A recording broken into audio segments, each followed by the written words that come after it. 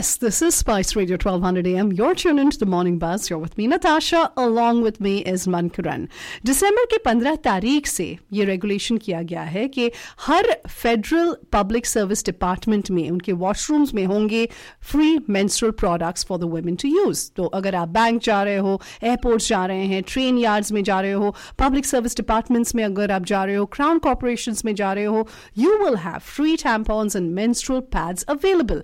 अब ये न्यूज़ इतना ज़बरदस्त क्यों है? Why is it so important that this big change in the Canada Labour Law has been done? So to shed insight on this, we have with us Neha Menon, who is the BC chapter lead for Moontime Connections. Moontime Connections is a national Indigenous-led period equity group supporting Indigenous menstruators across Turtle Island. बहुत ही खूबसूरत काम करते हैं वहाँ पर, and we'll find out more about what she does. A very good morning to you, Neha, and welcome to the show. Hi, thanks so much for having me on.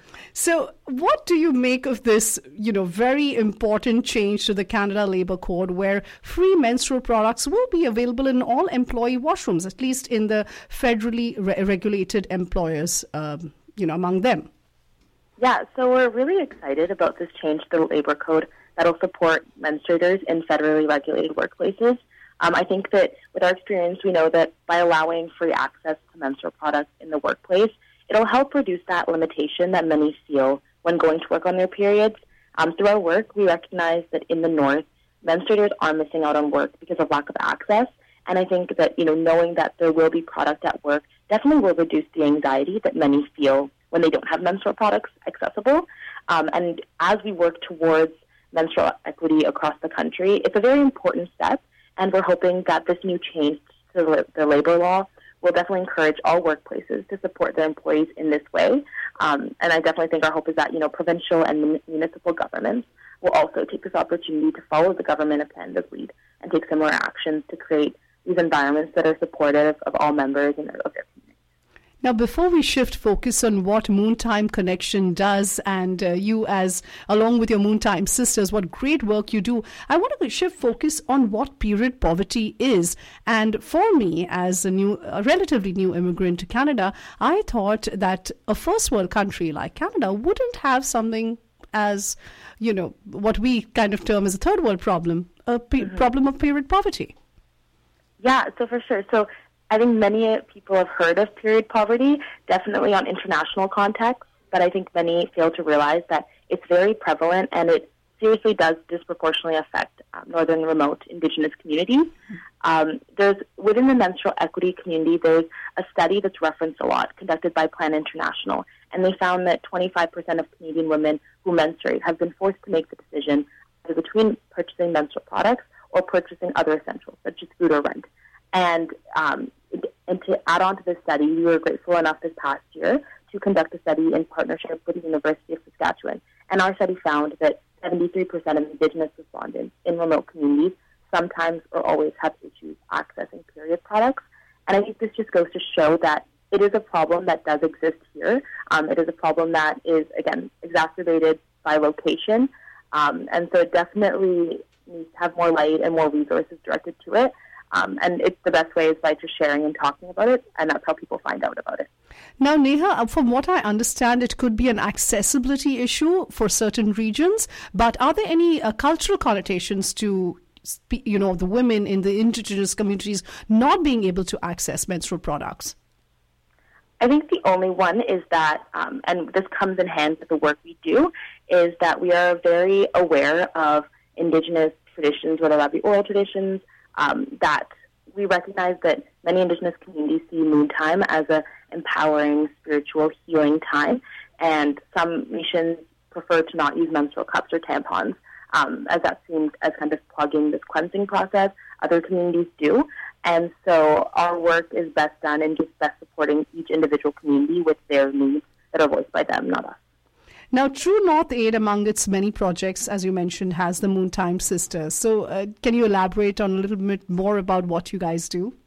Yeah, for sure. So we've actually just recently rebranded to Moontime Connections, and this was done as we wanted to have a more inclusive name that honored all menstruators, including two-spirited and trans folks. As you mentioned, we're the only Indigenous-led national organization that supports northern menstruators.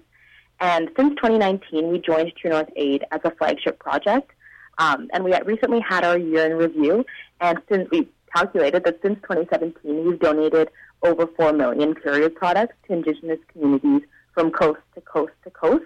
And we're proud to say that through our work in the past 6 years, we now supply period products, a full range of products. So that includes anything from tampons, pads, to menstrual cups, to period underwear, to 131 communities in all 3 territories and 7 provinces. And the work that we do is done, we really focus on communication.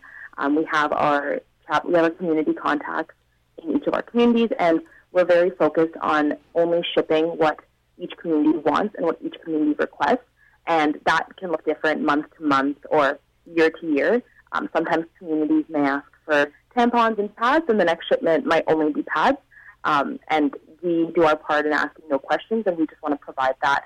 We recognize the stigma that's associated with periods and that has been associated with periods.